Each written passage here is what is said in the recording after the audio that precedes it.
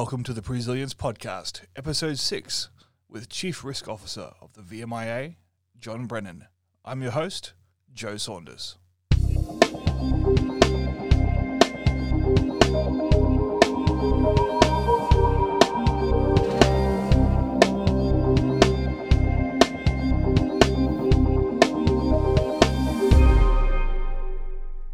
Hello, ladies and gentlemen. Welcome to another episode of the Presilience Podcast.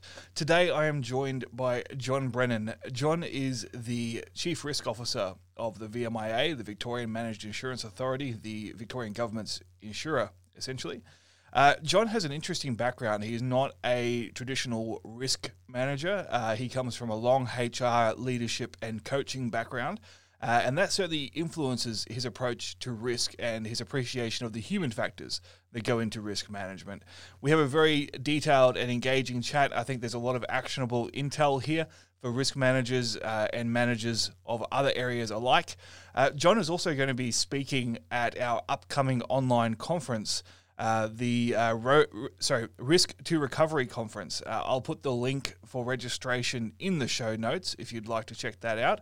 I highly recommend it. I'll also be speaking, but John was a very highly regarded and much appreciated speaker at our last online conference, so I'm sure he will deliver in spades again. So without further ado, here is Mr. John Brennan. John, thanks for joining us on the Presilience Podcast. It's great to have a conversation with you at all times, but it's nice to finally do it in this format as well. Thanks, Joe. Great to talk again. So we speak in interesting times, and I'm sure everyone is just about COVIDed to death at the moment in terms of listening to different talking heads and what's going on and whose fault it was and how bad it's going to be and how we get out of it. But let's start at the beginning when it comes to you. So I mentioned in the introduction, you're the CRO for VMIA, which is the Victorian Government's insurance agency, but you're not a typical risk guy, for lack of a better term. You don't come from purely risk background. So just walk us through your career journey. Yeah, that's 100% right. I feel sometimes like a bit of an imposter. Look, I've had a long career in human resources. 20 years in HR. I've always enjoyed it. I've worked my way through the whole spectrum of HR, got very involved in industrial relations early on, then more into organisational dynamics, into strategic HR, looking at how systems worked, how systems and frameworks develop and put to their best effect, and then kind of branched into the area of behavioural psychology in recent years, specialising in leadership and culture work. And again, I've always loved it. There's been no, decision that wasn't for me. But it really, there was a real moment in 2018 for me when I was watching the Hayne Royal Commission, the Financial Services Royal Commission in Australia. I was listening to a lot of the testimony that was going on. I was paying a lot of attention to Commissioner Hayne. I devoured all of that input, and it really struck me that the things that I felt were quite logical and sensible were the sort of things that the major financial institutions seemed to be failing with. When the final report came out, and we were able to dip into more of the information, that really was the moment. And I'd written some reports and some documents around this for my own business, and basically took the view that financial services institutions are particularly good at managing financial risk. That's what they're designed to do. They have great teams of actuaries and financial investment experts who make sure that they're on track, and the financial risks that these organisations deal with are really empirical. You can be really precise in your measurement of risk, but the Hayne Commission made really clear that non-financial risk is where they completely messed up, and that's what I do. I've been dealing with non-financial risk, more specifically human risk, people risk, for the last 20 years. And so I became really attracted to understanding how we might bridge that gap. And in the business that I work in, I wrote some papers for the board, and for my sins, the board actually said, "Well, look, if you're serious about this, we need a chief risk officer. So how about you have a change of environment and jump in there?" And that's what I've been doing. And it's interesting. It's a couple of years now, but I've loved it. I've completely loved the transition. Everything I've learned in the HR space over 20 years, I've taken with me. I think I wrote a blog at one point about the fact that the world of strategic HR and the world of strategic risk are actually exactly the same things, and the two professions just don't realize it yet. I think as time goes on, there'll be more and more acceptance that these worlds are much similar, much more similar than they are different. Yeah, and I'm sure that's something we'll unpack as we go through the interview. We share a background in that I'm also very, very focused on human-based risk and behavioral risk. But what are some of the elements you mentioned? You sort of were thrown under the bus in a way. Careful what you suggest, because it might be your project. It's happened to me a few times. But, what were some of the things you felt carried over really well from a HR and leadership background into risk? Yeah, look, it's a good question. The thing that the prevailing sentiment, and if it's not a document that I'd suggest many people would be naturally attracted to, the 3 volumes of the Hayne Royal Commission findings. But there's some really interesting stuff in there about organisational culture, and top-down leadership, and that's my thing. That's the stuff that I'm a student of. I've been running leadership programs for a long time, and it just struck me, every time I looked for some new information around the Royal Commission and the different financial services institutions, just how important the role of culture plays in setting a risk appetite, setting a risk environment, um, and some of the things that I guess we take for granted in understanding, behavioral psychology, and I guess more in recent times we talk about behavioral economics. But the way that people make decisions, the way that they are susceptible to influence and bias, um, it can't be underestimated how important that is in managing your organisation, in making decisions, and when you're dealing with big money, and you're dealing with major client investments, or client programs, just how important some of those decisions are, and just how easy it can be to get that wrong. Not if you trust your instincts and you do what you think is the right thing to do, for the sake of the organization, rather than taking a step back and looking at what is the overall ecosystem that we're dealing with here. You can fall victim to making decisions that don't hold up over time, and that's what was borne out through the Royal Commission. Yeah, I think it's a really interesting point you raised there about culture, because I mean, if you go to any risk conference in the last 12 months, 2 years, maybe even longer, the driving phrase is risk culture, risk leadership, and that's got nothing to do with numbers. Yeah, risk has so historically been associated with, as you said, financial risk. It was an accounting function or a legal function. It had nothing to do with people.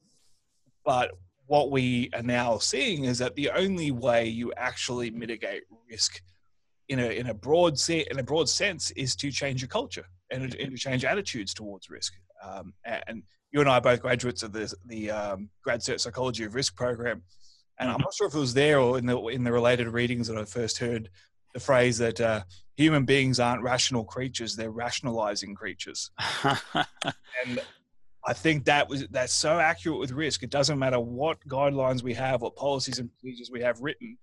People will do what they do, and then they'll come up with a narrative that supports it. That's so true. I mean, I hold really firmly to the belief, and that and it's more than a cliche, but I do believe that in organisations, people are our greatest asset. And that is a bit of a cliche in some organisations, but I also strongly believe that people are our greatest risk. And those two things aren't binary. If you can't accept that those two things can live together and operate together, then you'll miss risk, you'll miss opportunity. But most importantly, where there's human systems involved, there are going to be risks that open up continually. And we are all susceptible to influence and to power and to bias and heuristics and shortcuts in decision making, and sometimes just getting through the day. And often that's where the simplest mistakes can compound, and that's where small risks turn into into bigger issues over time. Yeah, absolutely. I think it's just so profound. I think this idea that it shouldn't be profound to say that human beings are our biggest risk. I mean, if in a perfect world you can just write the system and it works, but whenever something goes wrong, it's because someone made a mistake or someone made a judgment call that was inaccurate, wasn't supported, whatever. But that said, if we take away that autonomy, we also lose our greatest strength, which is the creativity and the leadership and the relationships that come with human beings. Yeah, that's right. It's actually not a popular conversation. There's almost an element of it being this conversation being frowned upon in the corporate world at times, because what I'm not saying and what you're not saying is that people are bad. This is the classic type 1, type 2 personalities. You either believe people are inherently good or inherently bad. This is not the conversation that we're having. This is about whether people are fallible. And yes, I fundamentally believe that most people are good and they will come to work and they will do the best that they can every day, and you can inherently trust them. But we make mistakes, and we overlook things. We're not machines. That's one of the issues that we're facing these days, but it's also the greatest advantage that we have, that we're not machines. And so we're not seeking to eliminate risk. In some cases, there may be some times that we want to eliminate risk, but basically what we're trying to do is understand where the risks lie so that we can be prepared for when things do go wrong. And I think that's increasingly where this profession is heading, not ticking boxes and putting heat maps together and, color coding things red, amber, or green. It's about understanding what makes your organization tick, what are the opportunities, what are the gaps, what are the risks, and when things go wrong, how can we bounce back as quickly as possible? And how can we train ourselves and develop systems where we can be ready to bounce back, we can be ready to take action early, rather than waiting and becoming crisis managers. Yeah, there's so much gold in what you just said there. I'd be interested in the other side of the question I asked. Initially asked her, what were the things that carried over? What were the biggest challenges for you transitioning into risk? I think this is what I found was a couple of things. And again, it's probably true because I'm almost hesitating to say it, but it was the professional snobbery or arrogance of the discipline. If you haven't come up through professional risk ranks, then you're not considered to know what you're talking about. I've got a thick enough skin to not have to worry too much about that, but I did and still bump into people regularly who kind of want to know what my qualifications are, and where did I work, and how would I know about something like that. The reality is the best risk managers are those with great rounded experience. The stuff that was I think seen to be most important in the profession, in a lot of cases in days gone by, around the ISO standards and understanding how risk frameworks operate. That's admin, and anyone can learn that. But understanding how a business operates and how human behaviour operates, and the experience of leading organisations, I think, is just so much more important. And I think more and more you'll see, by the way, the overlaps with the HR profession are just as profound. I do often say that the worst thing that ever happened to human resources was that it became an undergraduate degree. I've been around long enough that I predate HR degrees, and when you've got a 21 or a 22-year-old coming out working in an HR department, telling highly experienced managers how to go about managing their people assets, I often scratch my head. Similarly, a well-intentioned but inexperienced risk professional telling really experienced senior leaders how to manage risks is often as head-scratching. So they're I guess, the professional biases that I've noticed. That said, the second part was, I came in here and was pretty bullish about how I wanted to change things, um, and I'll say that I was unconsciously incompetent for a while in the professional discipline of risk management, and pretty quickly I became aware of the things that I didn't know, and so my confidence slipped away pretty quickly then, and I was on a pretty steep learning curve, which was the first time for me for probably 20 years that I'd had to master a whole new set of technical skills, but that's half the fun. So it piques my curiosity again to be able to look for new mentors and look for people to collaborate with, and just kind of question everything, because there's a kind of a paradigm of what I'd call administrative risk management that I'm really not that interested in, and there's another paradigm of dynamic strategic risk management that I think is incredibly important in business these days. And with the COVID-19 stuff, this is where the best risk managers are really shining right now, because it's not. This is not unprecedented. This is not a black swan event. We knew it was coming.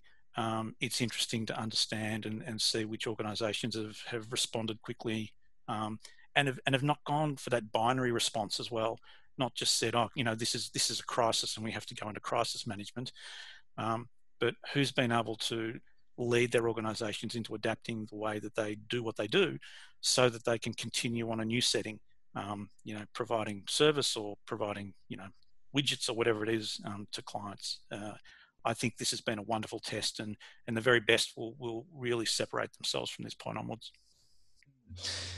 You just mentioned question everything, and I think that could just about be the subtitle for the second half of 2020. I think we're entering into a period where we have an amazing opportunity to reevaluate what was business as usual. I mean, we've had an unprecedented halt in our trading, in our operations, a disruption that we could never have planned to have. And now we're faced with a choice of, do we go back to how we were doing things just because that's a knee-jerk reaction and it's comfortable? Or do we critically analyze what we were doing and see which elements need to come back and which elements need to move on? And I'd be really interested to see how we move forward on that. I know that's something you've got some thoughts on, and it's probably the final topic for us to discuss, because I'd be interested in your thoughts from not just from a risk point of view, but also as a HR manager, as an executive coach, as a leadership coach. What do we need to focus on as we enter into the recovery phase? I mean, we're now moving into soon enough, we're going to be bringing people back into workplaces. Businesses are going to be operating again, but we can't assume that our people are the same people that we had in February. People are going to be damaged. They're going to be disrupted. There's going to be a whole bunch of different things going on. So how do we manage that? Yeah, I find this incredibly fascinating, and I'll declare my views are no more mature than anyone else's on this topic. So we're all exploring this together. I think there's two parts in my thinking to this. One is, and I'm seeing a lot of this on social media and in kind of online discussions at the moment, that everything will be different camp, who says, there's a new ways of working, and we have to reinvent ourselves. I'm not completely signed up to that. Again, maybe it's just my refusal to accept binary thinking, because I think there's a biased investment in catastrophizing for the sake of wanting to inject change for our own specific reasons. but equally I accept that it can never be the same. So I think an opportunity now awaits most organisations to be very, long-sighted in stepping out. What does our business need to look like? And particularly those of us who've been sort of working remotely or been in isolation for a couple of months now. What are the things that we've been doing that have actually enhanced our business? What have we learnt about ourselves? Um, there's a kind of an ongoing study that I'm doing, and I call it a study. Actually, that's completely exaggerating it. It's an observation that I'm making of leaders in workplaces at the moment. And again, I'm seeing this separation: the very best leaders with the greatest emotional intelligence and the desire for connection, and a genuine care about both their people and their customers are already separating themselves, and they're proving to be much more effective than the rest. I think most leaders are doing okay, but that's the thing that I want to watch. What is it that the best are doing that have allowed them and their teams to thrive, and that have given, whether it's in an industry like mine, which is service to clients in a way that's unanticipated, but really needed. What is that thing that's happening at the moment that we need to understand so that we can take that with us when we arrive at the future? And whether offices are opening back up in the next couple of weeks or whether it's a few months away, that's the thing that I really encourage all of us as leaders to have conversations about. Not the it has to change and what do we throw out and what do we bring in, but what are the subtleties of exceptional service, exceptional leadership, exceptional stewardship that have really come to the fore over this period that we're going to reflect on, that are the things that we want to take forward with us. That's fairly subtle, but in a sense, that's where I think the point of difference will be. Beyond the obvious things, yes, there'll be obvious things like, blended workforces and a lot more working from home and a lot more working remotely, and those kind of old dinosaurs who said that, if you're not sitting in front of me in the office, then you can't guarantee that you're productive, and I don't trust what you're doing. Well, I think we've all proven that that's wrong now. That's old thinking, but everyone knows that now, or everyone should know that. That's pretty straightforward stuff. I'd like to think that if that's an issue for your workforce, it's probably more of a culture issue than it is an actual workflow issue. 100%, absolutely, absolutely. There'll be interesting pressures on, what a typical office looks like. I can imagine, pressure to reduce floor plates. What we've accepted as being necessary to operate a corporate environment may very well change. We'll all be looking for cost savings moving forward. I think the other aspect to this, which I think is still reasonably apparent, is that which support services in this time have become more necessary and which ones have been less necessary over time. And therefore, what lessons do we take and we map into what our future operating models look like as well? I think if we reflect carefully, we'll understand that there are some things that we have taken for granted that operate in organisations up until this point that maybe aren't as necessary as they need to be, and probably also some roles or some jobs that don't exist now that are probably going to be really helpful into the future. But each organisation in a sense is different, but they've all got lots of characteristics that are the same. But as long as we don't take too much of a fixed view of what has to change and continue to be really curious about what's possible into the future, I think we'll get some really innovative solutions over the next few months. Absolutely. Probably one question just came to mind that I wasn't intending to ask this question, but as you're talking, it brought to mind. I've had some conversations offline over the past couple of weeks with people from risk backgrounds, crisis backgrounds, et cetera, and there is like this. They're fighting this urge to scream from the rooftops, "I told you so." Why didn't you listen to me 2 years ago? Yeah. And I think we're entering into a period where we may have a more interested audience when it comes to talking about things like risk. And I've cautioned people to not abuse that privilege. Don't start trying to get funding for every little project you've ever wanted, because their RAS is articulated at the moment to that particular direction. But it's a great point. If you were to counsel other risk managers in other organizations about how they need to play the next 6 to 12 months, how that can be of best use to their organization, what would your advice be? Yeah, what you just said, Joe, I think it's such a great point. My sense is that there's for those who haven't had a seat at the big table in major decision making, your moment is arriving now, and you've earned an invitation to participate in the more substantive conversations, strategic conversations about what is truly important for an organization. What you've just said, first of all, is critically important. We have to be humble and not exercise the "I told you so" stuff. And that's difficult at times, because the best risk professionals' value has really been demonstrated over the last couple of months.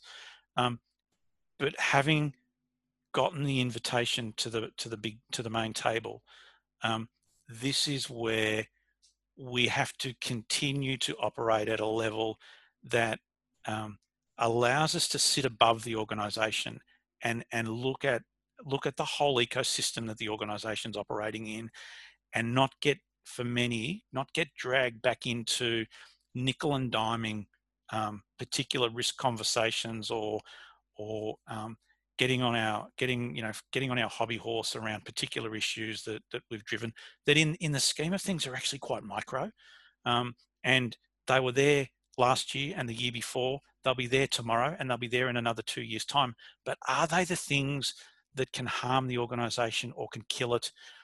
And just as importantly, are you now in a position where you can influence the organization to start looking over the horizon at the risks that might be there, but also the opportunities that might be there? You've got to bring a really kind of broad perspective. You've got to understand your business, but you've also got to understand that the key decision makers don't want to get dragged back down into really deeply operational risk conversations that can and should be dealt with by line managers every day. If you want a seat at the main table, you've got to be thinking about the strategy of the organization, and helping leaders focus on the things that they can't see, that are out there, that have the possibility of really harming or really enhancing the organization. That's probably the best advice I could give.